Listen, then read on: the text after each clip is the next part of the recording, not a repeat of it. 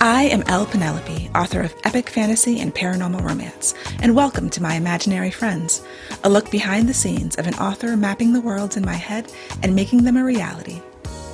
Hello, friends. Today is Saturday, March 6th, 2021, and this is episode 110 of My Imaginary Friends. I'm Leslie. This week's best thing is Coming to America, the sequel to the original Coming to America.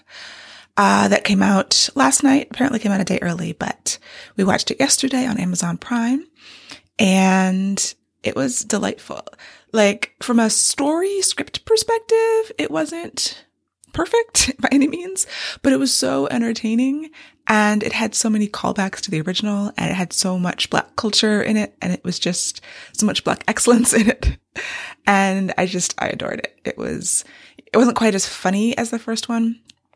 And I understand that because it's hard to make a comedy these days. Like, we rewatched the original movie right before, so we did it back to back. And it was like, oh, can't do that today. So I really feel for comedians, comedy writers, people who are trying to be funny in this day and age. One thing, so if you're familiar with Coming to America, you've got the Vanessa Bell Calloway character in the original who was supposed to marry Prince Akeem. And there's the scene with her barking like a dog because she'd been trained her whole life to do whatever he wanted, to like whatever he wanted. And he was not interested in that. He wanted a woman with her own mind, which was the whole starting off point of the film.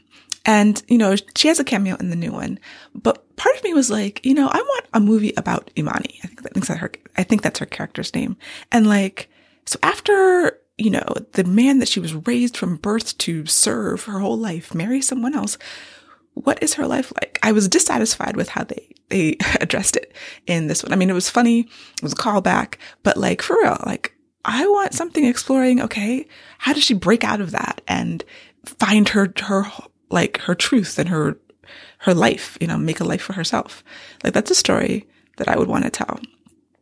And people always ask where stories come from, so something like that. I'll watch something and be like, what is her life like? And then, like I said before, I've never gotten into fan fiction. I didn't even know fan fiction was a thing until I was probably 30. But, a lot of stories kind of do start with what you would maybe otherwise call fan fiction. So take this character, she wasn't exactly a princess. Let's call her a princess who has been raised, for one purpose and has her hopes dashed and then has to claw herself back into her own identity and find love and happiness. That could be a great story. I don't know if I'll write that story, but maybe, who knows? It'll be the spark. Because I was thinking a lot about the women in the film and, in the new one, Eddie Murphy's character has 3 daughters and you see them, but you don't really, one of the flaws of the film is you don't get to know a lot about any of them. The oldest one kind of, but not really, because it's really other people's stories. And she's a fascinating character, the oldest daughter. And it's I wish it had been, I enjoyed the movie that it was. And I really did like it a lot, but there's just so much in there that you could, have spin-offs or have other stories, or a different version of this movie could have focused on something different. That was going through my mind as I was watching. An honorable mention goes to the WandaVision series finale, which aired last night also. And I originally was not really into WandaVision. The first few episodes, I was like, okay. And then I think episode 4 is when sort of it dropped and you understood what was happening, or you started to understand. And it still wasn't my favorite thing, but I think every episode got a little bit better. And I did love how they really caught the satire, I guess, of those eras of television. That was really brilliantly done. And then as it got to the end and it got more emotional and more just real, and it became something really interesting and different. And I applaud them for doing something like that. That's difficult. And ultimately, I'm glad I stuck with it and watched the whole thing. And I do recommend it if anyone hasn't seen it, because one of my friends texted and was like, are you watching WandaVision? I heard it's about grief. She was worried about watching it. And I'm like, it is about grief, but it's not and I did cry a couple of times. But it's not like it's going to bring you down. It's not like it's wallowing in this. It's about grief in a subtle way that they work through all 9 episodes. And and actually have something interesting and powerful to say about it while not being a downer. Because I think we all have to sort of protect ourselves from things that are going to, at least I know I do, and I know my friends, some of my friends do, or kind of when we recommend things to each other, we over the years, we know each other's kind of things. Like, so no, you don't want to watch that because X, Y, and Z. And you don't want to read that one because, this and that. So we're trying to take care of each other. And, watching something about just someone being depressed and grieving doesn't sound like a good time to me. And that's why I still recommend the WandaVision, because it does deal with grief and loss and depression in a unique way that, it is artistic, but, not like self-consciously so. But it's still a good story, and it's just well done and worth watching. So those are the best things for this week. My writing update. I am at 64,319 words. I did realize that I think I'm going to fall short of my goal. I don't know yet. I've got, so I'm on chapter 23. I started 23. And right now there's 27 chapters in the book, and I don't think I'll add any more, but we'll see. So I'm thinking, I really wanted this book to be 80, 85, and then I cut all those chapters and I was like 75. Honestly, I can't remember what I said, and I know it said on the podcast. I'm not going to rewind and listen, but now I'm thinking closer to 70, but I know I need to add words in the revision because I feel like something is missing. Something thematic, a thread, a subplot, something is missing. And I'm going to continue to the end, obviously. And I have to have someone else, an editor, tell me what is missing. Because I reread the whole thing, like we talked about last week, and I don't know. So the end of the books are hard. I need to write down a reminder to myself to schedule more time for the last third. When I do my schedules, just realize that the last third is just going to fall apart. You are going to question everything, and it's just going to take more time because, as much plotting as I do, the end is always up for grabs, because I know that even with the plotting, things are going to change along the way, and that's going to affect the end. So I come into the end knowing that I need to be open to possibilities of things changing, of me finding new ways to do things, or whatever. Anything could happen at the end. And I still know where I'm going. And I think all of that the bones are still the same. The fast drafts at the end are just very thin. They're very, very short. I don't spend a lot of time fast drafting, even less time than a normal fast draft for the last third, I guess, because I do know it's going to change. So I'm in that point now where I actually am just starting to pants a little bit. Like I had an idea and I'm just going to run with it. And maybe it's paying off things that I've planted. Like a part of it is that. And maybe it's something trying to access my subconscious to figure out what that thing is that I sense that I'm missing, that I don't know exactly what it is yet. So yeah, I started chapter 23. I'm kind of just a little ways in. And so the last 5 chapters, trying to get them done in the next week, which I should just give myself 2 weeks because there's no need to rush. I'm still not under a deadline other than my own deadline. But I do want to get it done and off my plate and just let it sit, see what happens. I have other things that I need to be working on. And yeah, so the end is always a little bit tough. And I guess I have been struggling for several weeks on this last third of the book. So including that time in my plan up front would probably be very wise. And I will have to try to remember to do that. In reading news, I have been binging a bunch of Beverly Jenkins novels. One of my friends was reading the most recent one, Wild Rain, and I started there, and then I sort of worked backwards in that series, or that there's connected novels, because sometimes she writes series, but a lot of times Beverly Jenkins just writes connected characters, and they're not technically in a series from what I can see. But, you see this person and you find their book and you see this person. Oh, no, did she write a book about them? So a lot of it was me just hunting around and these are books that I hadn't read before, because I've read some of Beverly Jenkins before, but she has so many books. And yeah, in the past week, I've read like 6 or 7 of them that I hadn't read before. And then I saw a tweet by Robin Bradford about series. And it's interesting when you binge an author like that. And these are books from recently all the way back to like 2000 or earlier. I don't know. I was just reading a bunch of different things. You start to see their kind of ticks, and you see reused ideas or thoughts or phrases or words, descriptions. And it's really interesting. So this tweet thread by Robin Bradford, who is a librarian, shout out to Robin. I'll call her a friend of the podcast, although I don't know if she listens, but she said that I always warn people doing catch up on a series to remember that the books they're reading were originally written with space in between. So yes, it feels like you're reading that same description of the characters for the millionth time, but it wasn't supposed to be that way.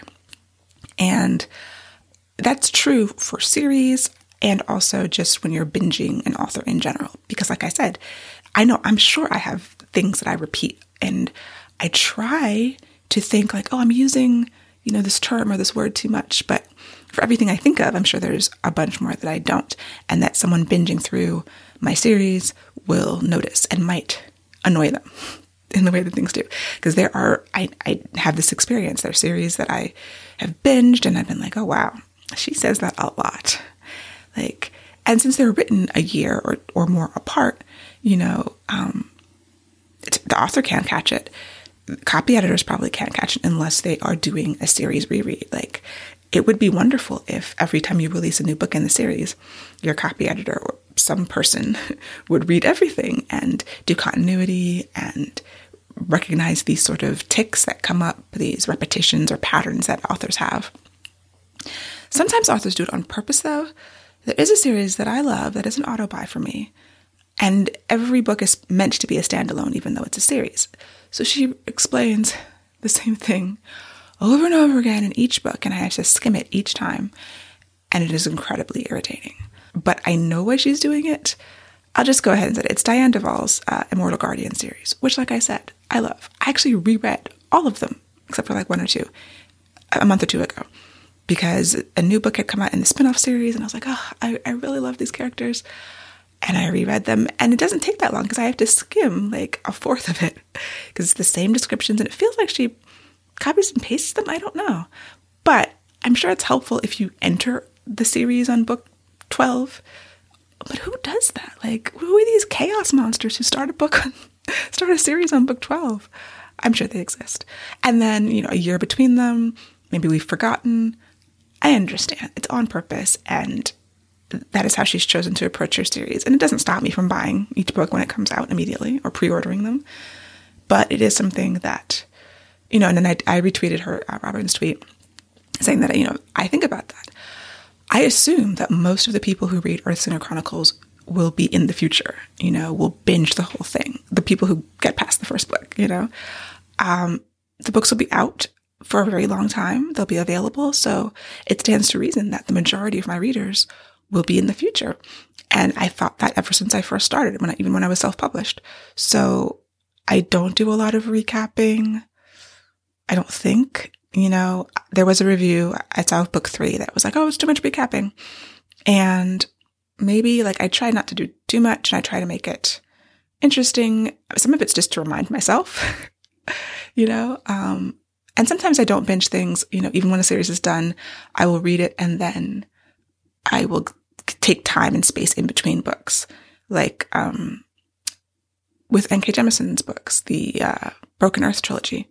I still haven't read the 3rd one because I need a lot of space between those books just to reset my brain and rest. Some books are I'm going to say draining, but they require a lot of you. And so I can't binge a series like that.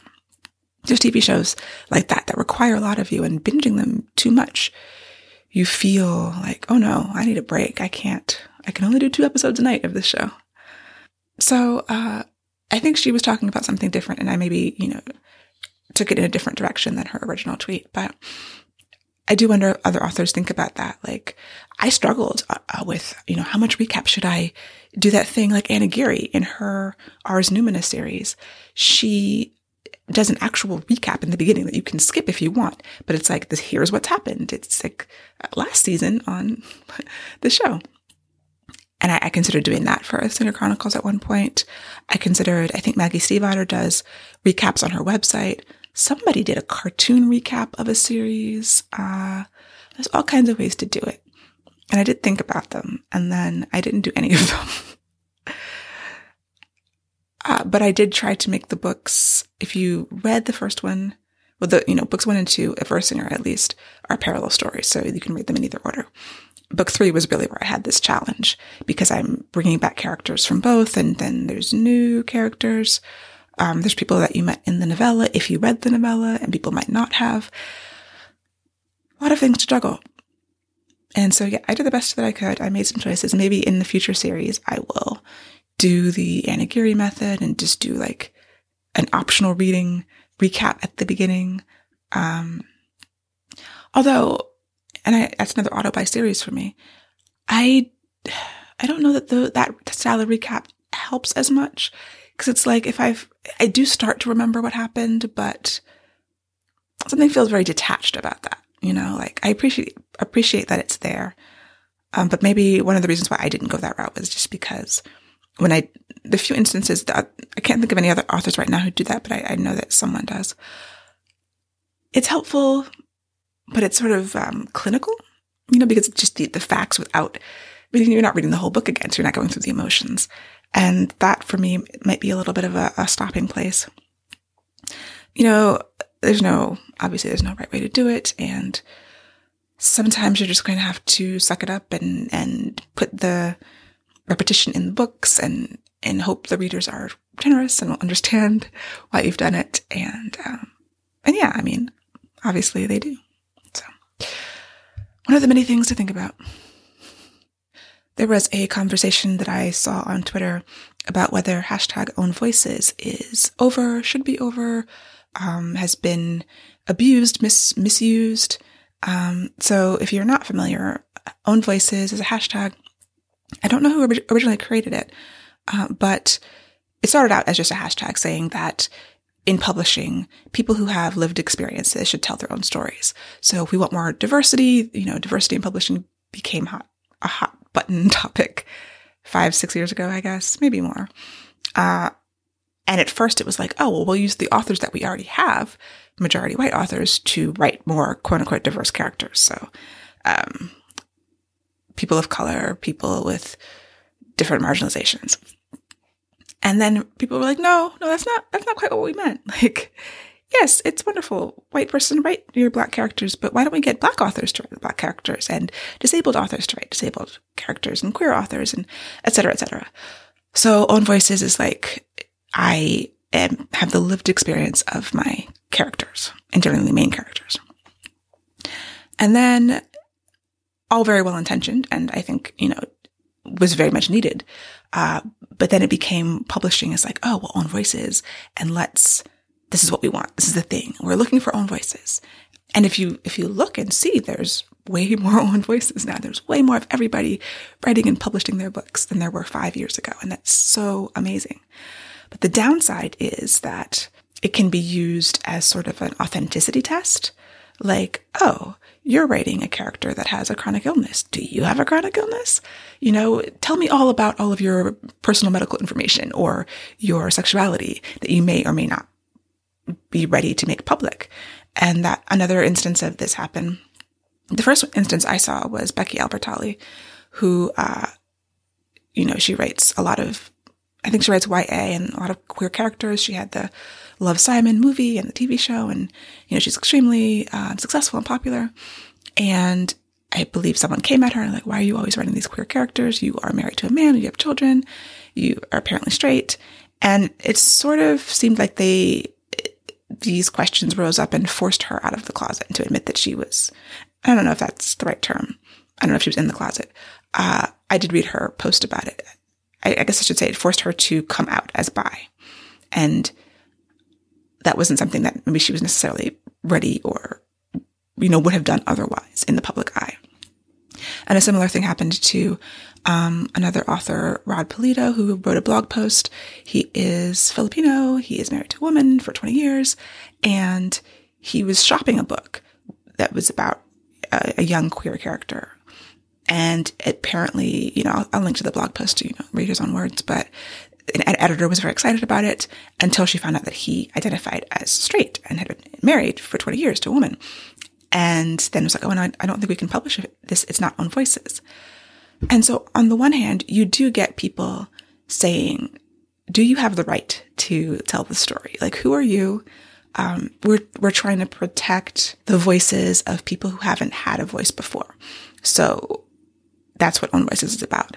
And on the other hand, it's become, in some cases, tell me all about how you are Own Voices. Tell me all about every aspect of your identity that gives you permission to tell the story. And it is, it's lamentable, but it's kind of the way it always would have been. You can't at the same time say, you're not allowed to tell the story because you're not the right race or culture or background or sexual identity, and not expect someone to have to then prove that they are, whether or not that's fair. These issues of identity are so fraught, and this Own Voices issue is fraught because it is well-intentioned. And I think people are trying to remind the people who are criticizing it now of why it came to be and why it was important. But you can't require this sort of, and I'm going to use the word authenticity for lack of a better one, but this racial or whatever identity authenticity on the one hand, and then denigrate it on the other hand, when it forces people to publicly claim identities that they might not be ready to. And, no one should be forced either out of the closet or forced to come out for business reasons. Usually when people do that, it's shady. It's like, wasn't it Kevin Spacey who was like, oh, as a gay man, I've been persecuted and I couldn't possibly have persecuted others or something, tried to make it a point of why he should, why we should feel sympathy for him when he was accused of doing horrible, horrible things. And yeah, it's a mess. But that's not the end of it. We have to deal with these. We have to face up to them and recognize that it's difficult. And part of what I hate about Twitter is that nuance is always lost. Even when they doubled the character count to 280, nuance is still lost. And even in long tweet threads, and I think people are trying to bring it back and trying to show different sides of an issue, but this isn't an easy answer. On the one hand, you do want people to be able to tell their own stories, and people who have historically not gotten publishing contracts to be able to tell their own stories. But do you require a test to prove that they match what they're writing about? And then people have horribly abused Own Voices, using just bizarre things to try to claim Own Voices. And that is obviously not what it was intended for. But like anything else, things that begin with good intentions get twisted and used against the people who they were meant to benefit all the time. And that's why I am just a proponent of everybody write what you want to write. And if someone questions you about it, say it's none of your business. If I write queer characters, it's none of your business if I'm queer or not. And that might not be a good answer for some people, but the author has the right to state that. I don't think anyone should be forced to submit to the masses, to the invasion of privacy, even if it's well-intentioned, meant to protect other people. The right answer to many questions is it's none of your business. And if people would realize that often it's none of their business, I think that the world would be a better place. And if people would mind their own business, I think that the world would be a better place. But I can't deny at the same time that, people are nosy because they're trying to help other people and not realizing that help could be harmful. And now we're seeing that, the end result of that. But like I said, no good answers. Two other things I wanted to mention really quickly. There is a newsletter by author Kwame Mbalia called Black by Popular Demand, where he's doing a weekly listing of Black book releases. It's kwameambalia.substack.com, and I will link to it in the show notes. I think it's a great effort on his part.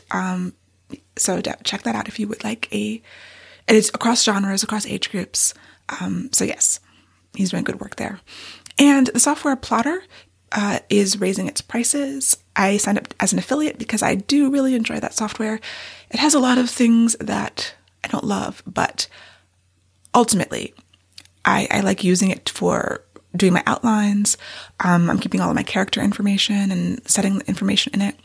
And it's Plottr, Plottr.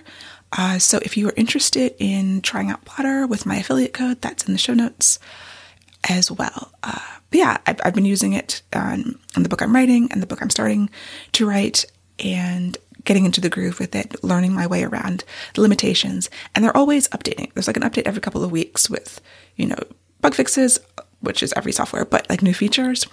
And there's a really lively Facebook group where they talk about features and how to use it, and they're doing a lot of education stuff there. So if you're interested in checking out the software Plottr for outlining, there's different plotting systems in there. I do recommend it. I'm an affiliate. Use the link if you would like to. So that is it for me for this week. I hope that you have a wonderful week. Spring is almost here. It's getting warm. I'm very excited about that. For episode show notes and to sign up for the Footnotes newsletter and get the show notes in your inbox, go to myimaginaryfriendsshow.com. Subscribe wherever you get your podcasts and watch the video episodes on YouTube. I would really appreciate a rating and review to help support the show. And My Imaginary Friends is part of the Frolic Podcast Network. For more fantastic podcasts, go to frolic.media/podcasts.